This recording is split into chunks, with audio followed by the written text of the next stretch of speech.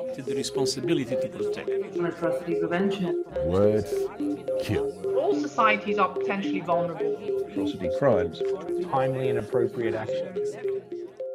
Welcome to Expert Voices on Atrocity Prevention by the Global Center for the Responsibility to Protect. I'm Jacqueline Streitfeld-Hall, Research Director at the Global Center.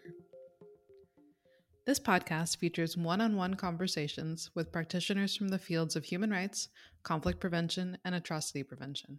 These conversations will give us a glimpse of the personal and professional side of how practitioners approach human rights protection and atrocity prevention, allowing us to explore challenges, identify best practices, and share lessons learned on how we can protect populations more effectively. Today I'm joined by Yanghee Lee, former UN Special Rapporteur on the situation of human rights in Myanmar and co-founder of the Special Advisory Council for Myanmar. Thank you for joining us today.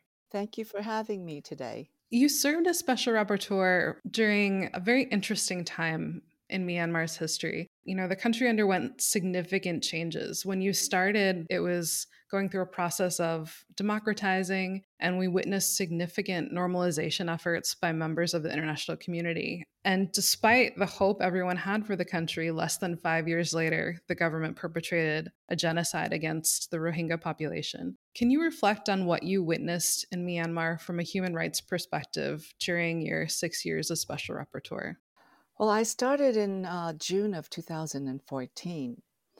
That was a period of, as you said, transformation period, as it was called then. It was under a quasi-civilian government under U Thein Sein, who was an ex-general, but he opened up to the international community. And that's when you saw normalization by member states. He was prompted to open up because he saw through Nargis how humanitarian assistance and aid could only be achieved through international efforts. And I think that's what prompted him to open up. And he wanted to raise the economic level of Myanmar. And so he was inevitably forced to open up. But that was a smidgen of opening up. And everybody was quite excited about that. And then there was the election of 2015, where NLD had really a big margin of win, which was, I'm afraid, came to a big surprise to the then military government, or quasi-civilian government. So it was in 2015, people, if we call before 2015 under U Thein Sein a transformation to democracy period, in 2015, people were, I would put it in brackets, in quote unquote, cautiously optimistic. Everyone was cautiously optimistic that with Aung San Suu Kyi now at the helm, that this country will definitely start to speed up the process of democratization. Well, it didn't go that quickly, and it didn't go in that fashion, because she was still sharing her power with the military. So I call this period, while people called the former period quasi-civilian, I called this period a quasi-military government, because the four major ministerial posts were still held by the military. And under the 2008 Constitution, 25% of the parliament was held by the military. They sat in the parliament in their military outfits. And of course, any major changes, such as constitutional changes, had to have a 2/3 majority, which would never happen because of the 25% of the military. And that was not just in the national level, it went down to the state level, state legislature. had 25% military.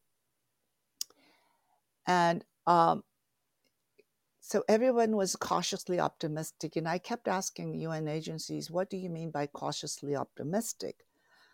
Because I surely couldn't find this period optimistic. I was very disappointed at what was still going on in Rakhine. I visited Rakhine many, many times, and I was allowed into northern Rakhine, but not to look around. But it was after the 2016 October,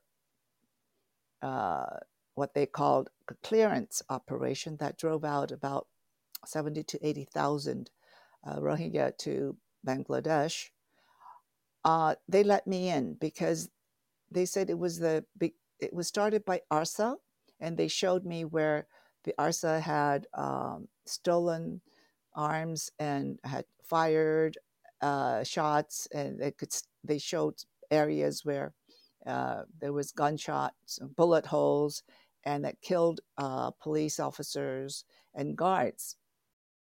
And I saw it. What I saw was just absolutely horrific. What happened, and I spoke with Aung San Suu Kyi because by then, we had developed a rapport because I met her in 2014 when she was not in power. And I was really surprised. And I said to her, I think you should go to Rakhine. And as well, you should go to Kachin, because the people in Kachin are very disappointed that you haven't come there, while it was the Kachin people that helped her father, General Aung San, to obtain this Panlong Agreement way back when. And I said, you have to see what's going on in Rakhine, because children are malnourished. Rohingya children are malnourished, and how the military and the security forces had treated people in the exodus to Bangladesh was just barbaric. And we all know what happened there. And I've spoken to many people there. And when I was in Rakhine, people will come up to me and shake my hands, and then they'll hand me over little cards. It looked like SIM cards where they took photos and told me horrific stories. So I saw with my own eyes, and I told Aung San Suu Kyi, you need to go there and see with your own eyes. I was really surprised at her reaction to my request to Rakhine and Kachin. For my request to her going to Kachin, she said, I will go there in my own time. That was her response, verbatim. To Rakhine, she said, my ministers are doing their job very well, and I am being reported of what they're doing. So I don't need to go there. I was just dumbfounded. And if you remember in the past and around the world, it was always the special rapporteurs who raised the first alarm to genocide or ethnic cleansing. Always it was the special rapporteurs. And I was raising my flag, the red flag. And I said, this really is the hallmark of genocide. And in 2017, we saw this huge in August, where 30 cities or places were attacked. But the strangest thing was that, whereas in 2016, we saw many photographs, and they paraded. They were able to show me where this gunshot was and bullet holes were. But in 2017, there are no photographs of where the so-called ARSA had attacked at the same time. at 30 places, and there's no photographs of that. And so you can say that 2016 was a prelude to, they tried this out, and NLD, Aung San Suu Kyi did nothing, and the international community did nothing to this. And so they were emboldened to go ahead with a 2017 mass expulsion of the Rohingya in northern Rakhine. So this is pretty much what I saw. And in late 2017, I was allowed one more visit. And when I met with Aung San Suu Kyi in July, I told her that, there are reports of severe malnutrition in northern Rakhine of children, and all the raised scorched. It was another scorched earth campaign in Rakhine, as there was back in 80s and 90s in the eastern and western, eastern and northeastern part of Myanmar. And it was at that time I was totally surprised that she said, with that narrative, you almost sound like the UN. And I said, I'm not the UN. I'm a special independent person, not a special, but an independent expert. And that's what special rapporteurs are supposed to be doing. She and I had a tete-a-tete every time I met with her, and she would ask me about my parents and this and that. And totally this time she was completely different. And then she said to me, because I had asked her for more access in Kachin and in northern Shan, because next time I come, I would like access to Lokai and Kukai and Lokal. And these are the areas that are now heavy war fronts now. And she said to me, if you continue that narrative, you may not get any access. And 3 days later, somebody whom I helped for her ex-husband Korpayi's case and her case, she had become a parliamentarian. She poses a resolution to ban me from coming into the country. That was 3 days after my end of mission statement. And the parliament unanimously voted. And so by then, I was PNG'd in December. So I was not able to go back to Myanmar. So that was what I had witnessed. And I had witnessed a lot, and I have seen firsthand from the people in northern Rakhine and the people in Sittwe, where still we have people living in IDP camps. And I've visited Cox's Bazar many, many times and spoken with the people who had left the atrocities from Myanmar. The situation in Myanmar has obviously subsequently deteriorated further. You just mentioned active conflict zones. It deteriorated further in 2021 when the military overthrew Aung San Suu Kyi's government. As you continue to be a vocal advocate for the people of Myanmar, and you're a founder of the Special Advisory Council for Myanmar, what are your thoughts on the current crisis in the country? There were many signs to this attempted coup. I call it a coup attempt. It hasn't finished yet. It's still ongoing. The junta has not overthrown the government. The national unity government is still there.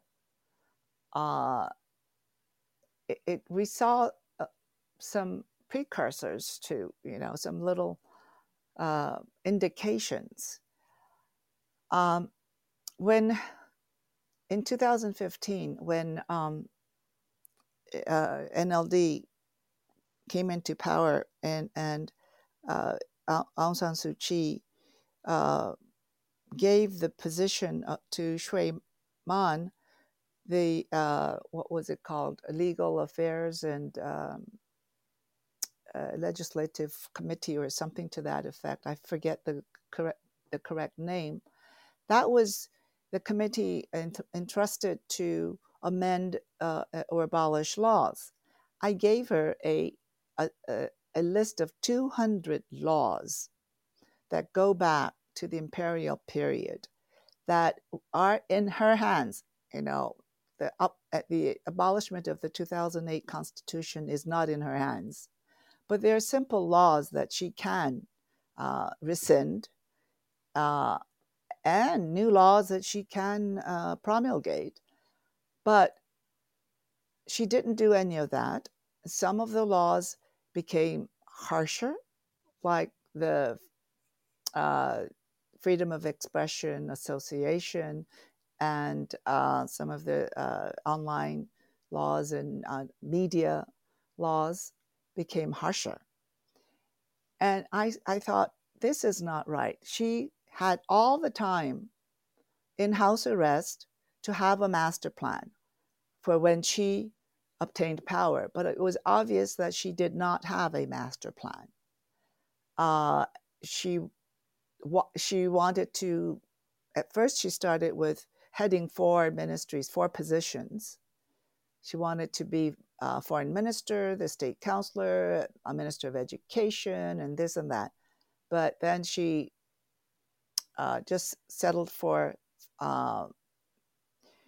foreign minister, I think, and state counselor. So she did not do things that were in her hands. Instead, more journalists, more people were being charged down with sentences and being arrested. And so, and the military were being more emboldened. And it was very strange that the power sharing continued, and the military still had a stronger grip, and they were gaining a stronger grip. And when the 2020 elections came around, the NLD party won with a larger margin. And that, to me, raised some bells, alarm bells. So the military attempted a coup, and it's still ongoing. For the first time in the history of Myanmar, 70 years, the EAOs, we now call them ethnic revolutionary organizations instead of ethnic armed organizations, they are now in aligning with the NUG, and they are becoming very active. The Three Brotherhood Alliance, including the Arakan Army, have joined in, and now with the PDFs and the general strikes, you know, Myanmar, the early part of when 2011, there was a lot of civil disobedient movements, general strikes. Now we have the PDFs, People's Defense Forces, which is now under the control of the NUG, but they're working closely with the EROs. So the first time in the history of Myanmar, the EROs and the BAMAs, the NLD or the NUG, are working together. And with their military skills, the ERO's military skills, they're now being able to recapture the townships and the towns that were lost. A couple of years ago, we at SACM, the Special Advisory Council for Myanmar, did a research paper and a mapping and showed that the effective control, of course, effective control would mean how the people accepted the governance and the territorial. But looking at the territorial control only, Even Min Aung Hlaing said that they only had 30% control. But we saw that true control by the junta was 17%. 50% was controlled by the EROs, and about 30% are contested. But now the tide has turned. For once, the tide has turned. The people called for R2P, and they called for more humanitarian assistance, but they needed military arms to defend themselves. It was a war of defense for the people of Myanmar. The tide has turned, and now they're gaining more control in the ethnic areas, and now even in the central part of Myanmar. So, as I said, the battlefield has changed, and the military, it has now, they have to fight in all fronts. In the past, it was either Rakhine State or in the eastern part or northern part. Now they are in all fronts, and you've heard of many defections, and even high-level military officers are defecting, and many camps and many brigades being overtaken by the ERO forces. Now the ERO forces have captured some ammunition through this way, and they're utilizing these munitions that they have acquired through this. So you have to remember that throughout the world, there has not been a country where the people resisted and is fighting 3 years on into the coup. Usually a coup comes around and things get finished within a few months. But now it's a 3-year mark since the coup started, and the people are still going strong. The young people of Myanmar will not let Myanmar go back to the old oppressive military regime, because they grew up with a bit of freedom and democracy for the past 10 years before the coup.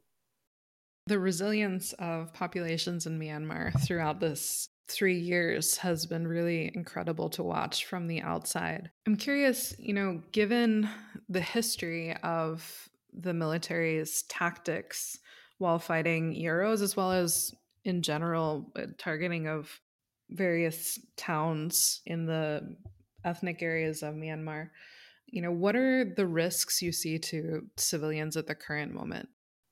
Risks are very high.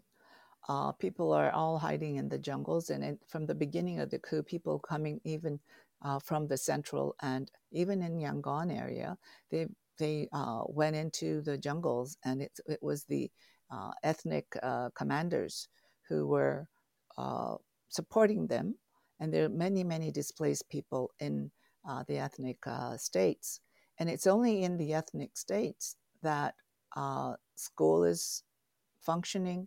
Health services are being carried out. There's even judiciary, administrative services are being carried out there. So it's really amazing to see how these ethnic states have developed their own governance system throughout the history of Myanmar, but right now things are normal. But in areas where the military has control or contested control, there's no school, they're attacking schools, they're attacking hospitals, and so health services and medical services and aid is not reaching the people. It's reaching only to the government, to the military and their family. So it's the people that suffer the most, and now we're seeing the families, the military are defecting, and as you know, the military's families all live in a compound, because that it's almost like it's another rogue state, just like DPRK, where the military don't want to have their families of their personnel mingle with the civilian population because they are afraid that they will defect and persuade their members of the family, which will be mostly the male who are in the army, the Tatmadaw, to defect. So, and now we are seeing that there's no humanitarian assistance going cross-border, as we've suggested, through the ethnic communities, because they know they have a network, they know how to deliver services to the most needy. Whereas the government, the previous times, the military, even during the quasi-military government, they really did not deliver necessary aids to the people, the civilians that are in most need. It was only directed to the people that corroborated with the military. Since you mentioned, some of the reporting you've done through the Special Advisory Council for Myanmar, I was wondering if you could sort of give a background on the Advisory Council and what you're hoping to achieve through it. Well, in 2020, I finished my mandate, and I thought, well, we need something to do more advocacy work for Myanmar, because having been a special rapporteur, sometimes your hands are tied. You do have a code of conduct, and your reportings and the support you have in financial and personnel support is very, very limited. And I was talking with my colleagues who were former members of the fact-finding mission, Marzuki Darusman, who was a chair of the fact-finding mission, and Chris Sidoti, who was a member of the fact-finding mission, that maybe we should continue something as an advisory board or whatever. And then we saw the outbreak of COVID. And so we thought, oh, scratch this idea. It's not going to go anywhere.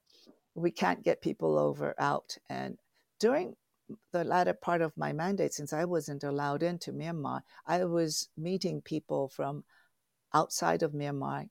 I was airlifting people to the places where I was to meet with them, the people on the ground. Then February 1 of 2021, we see this horrible news. February 2nd, the three of us got together again and we said, we've got to continue our plan. And so by March of 2021, we set up this council.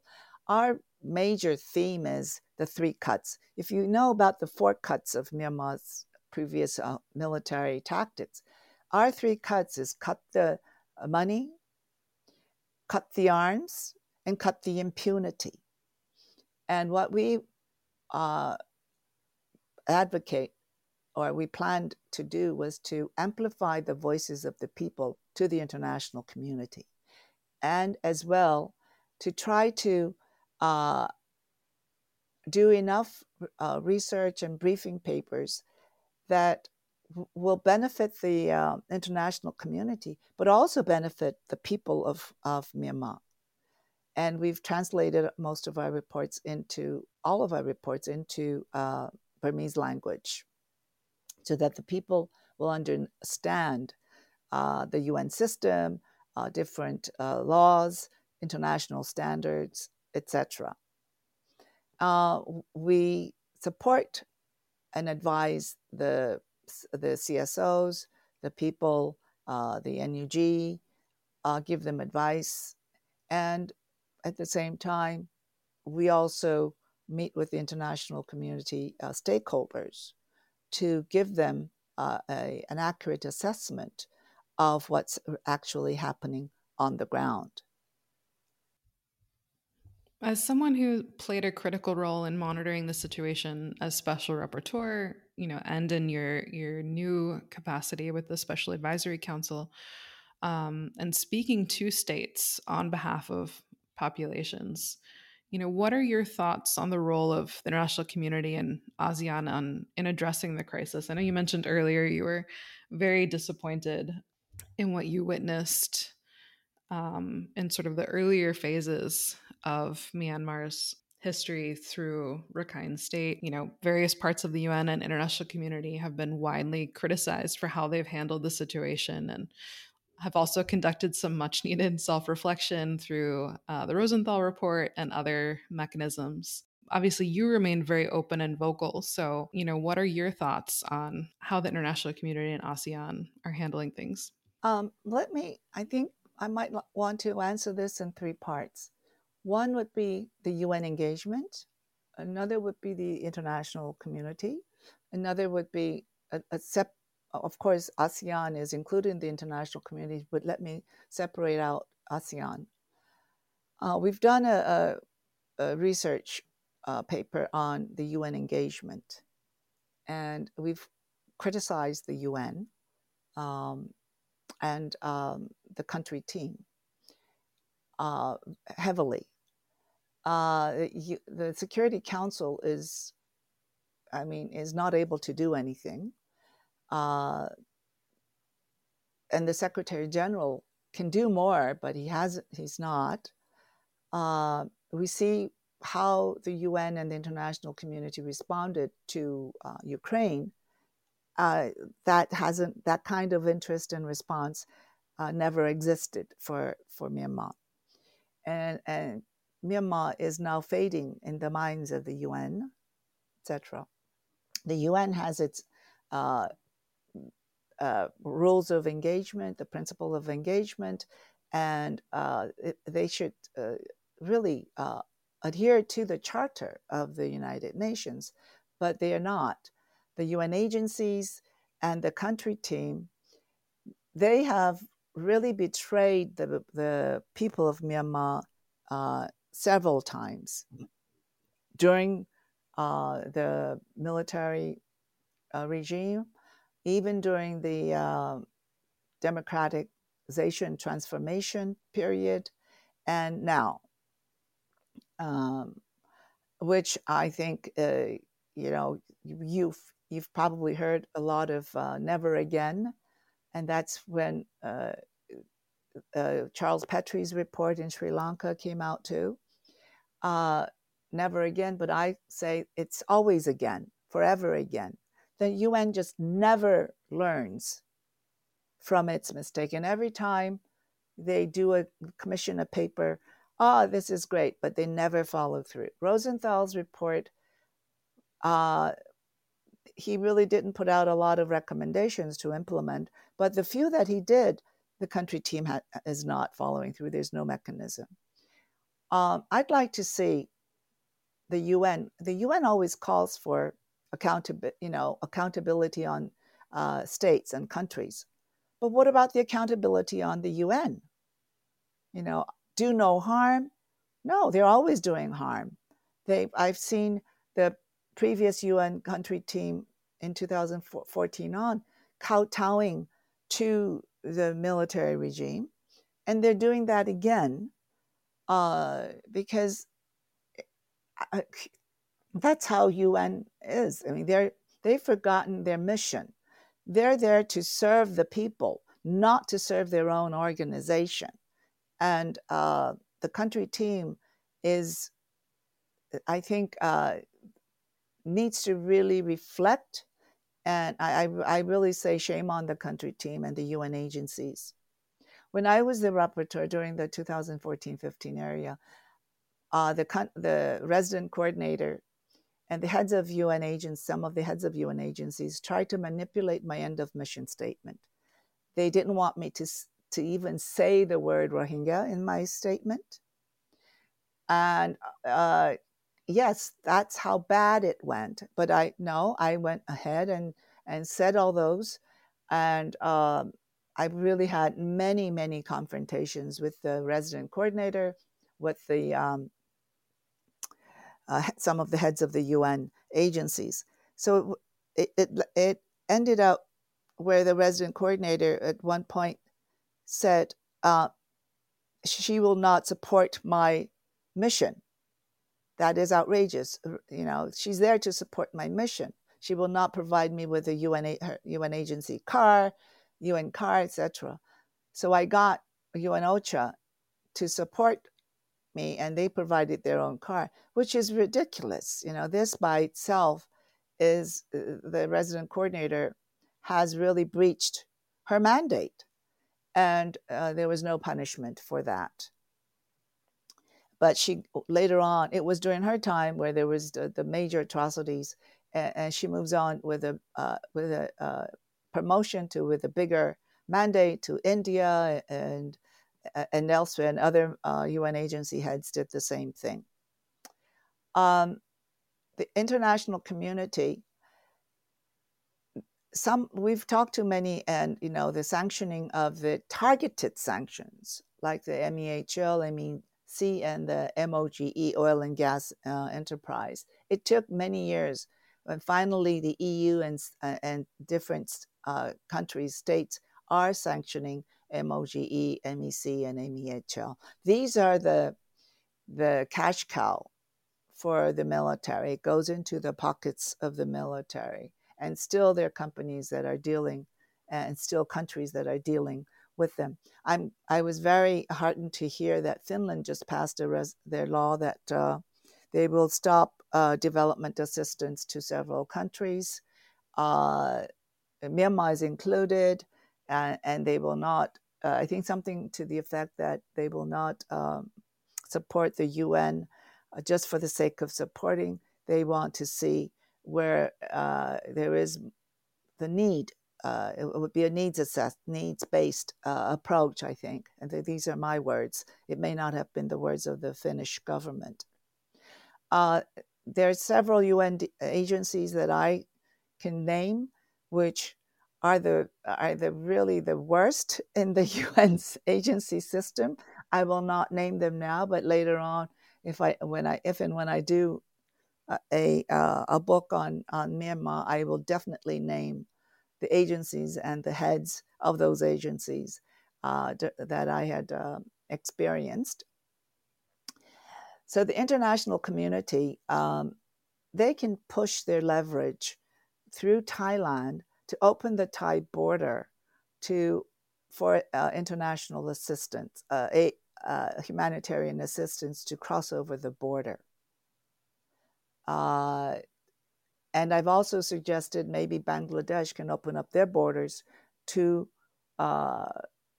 humanitarian assistance through Rakhine. India is another country that can do that. China, we don't know, but it's also worth trying. But Thailand shares the longest border, so Thailand, and this is where international community can put more pressure on Thailand to do this, but they're not doing this. And now let me talk about the ASEAN as a whole. ASEAN, I'm sorry, has to go. It has not done anything regarding Myanmar and the people of Myanmar. In 2015, when there was a boat crisis, and I talked with the ASEAN ambassadors, I said, you have to do something about these atrocities committed by the military that is leading to people leaving Myanmar. And you remember at that time, people were pushing back the boats back to Myanmar, to the Rakhine state, because I told them this will go beyond the borders of Rakhine and into the ASEAN region. And then consequently, after that, it will become a global issue. They did not heed to that at all. And the 5-point consensus has really no teeth.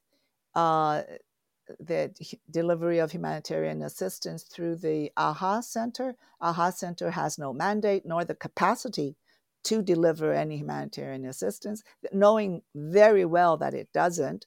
They keep suggesting that it go through AHA. And I think that the UN itself should intervene more. They're playing a ping pong game. Now, you've got the regional mechanism. ASEAN, you go ahead, knowing well that ASEAN has no, they have no teeth in what constituted this ASEAN charter. And now the ASEAN says that maybe the UN they did send a signal to the UN to come in and help, but no, the UN keeps ping-ponging. And so ASEAN has not done, I don't think it has done anything, and it will not be able to do anything. We saw a window of opportunity with Indonesia being the chair of the ASEAN, but that went very quickly with nothing being accomplished. Now it's Lao PDR, which is very close to the junta, and China, which will not do much at all. This year is Lao. Next year will be Malaysia. Maybe Malaysia, when it gets to be the chair, may be hopeful. But in the meantime, I think, and we always said that last year, 2023, will be a make it or break it year. And we saw that it was true. It was a make it year for the people. It did not break the people at all. So this year, I think it's going to escalate more. The people will gain more power.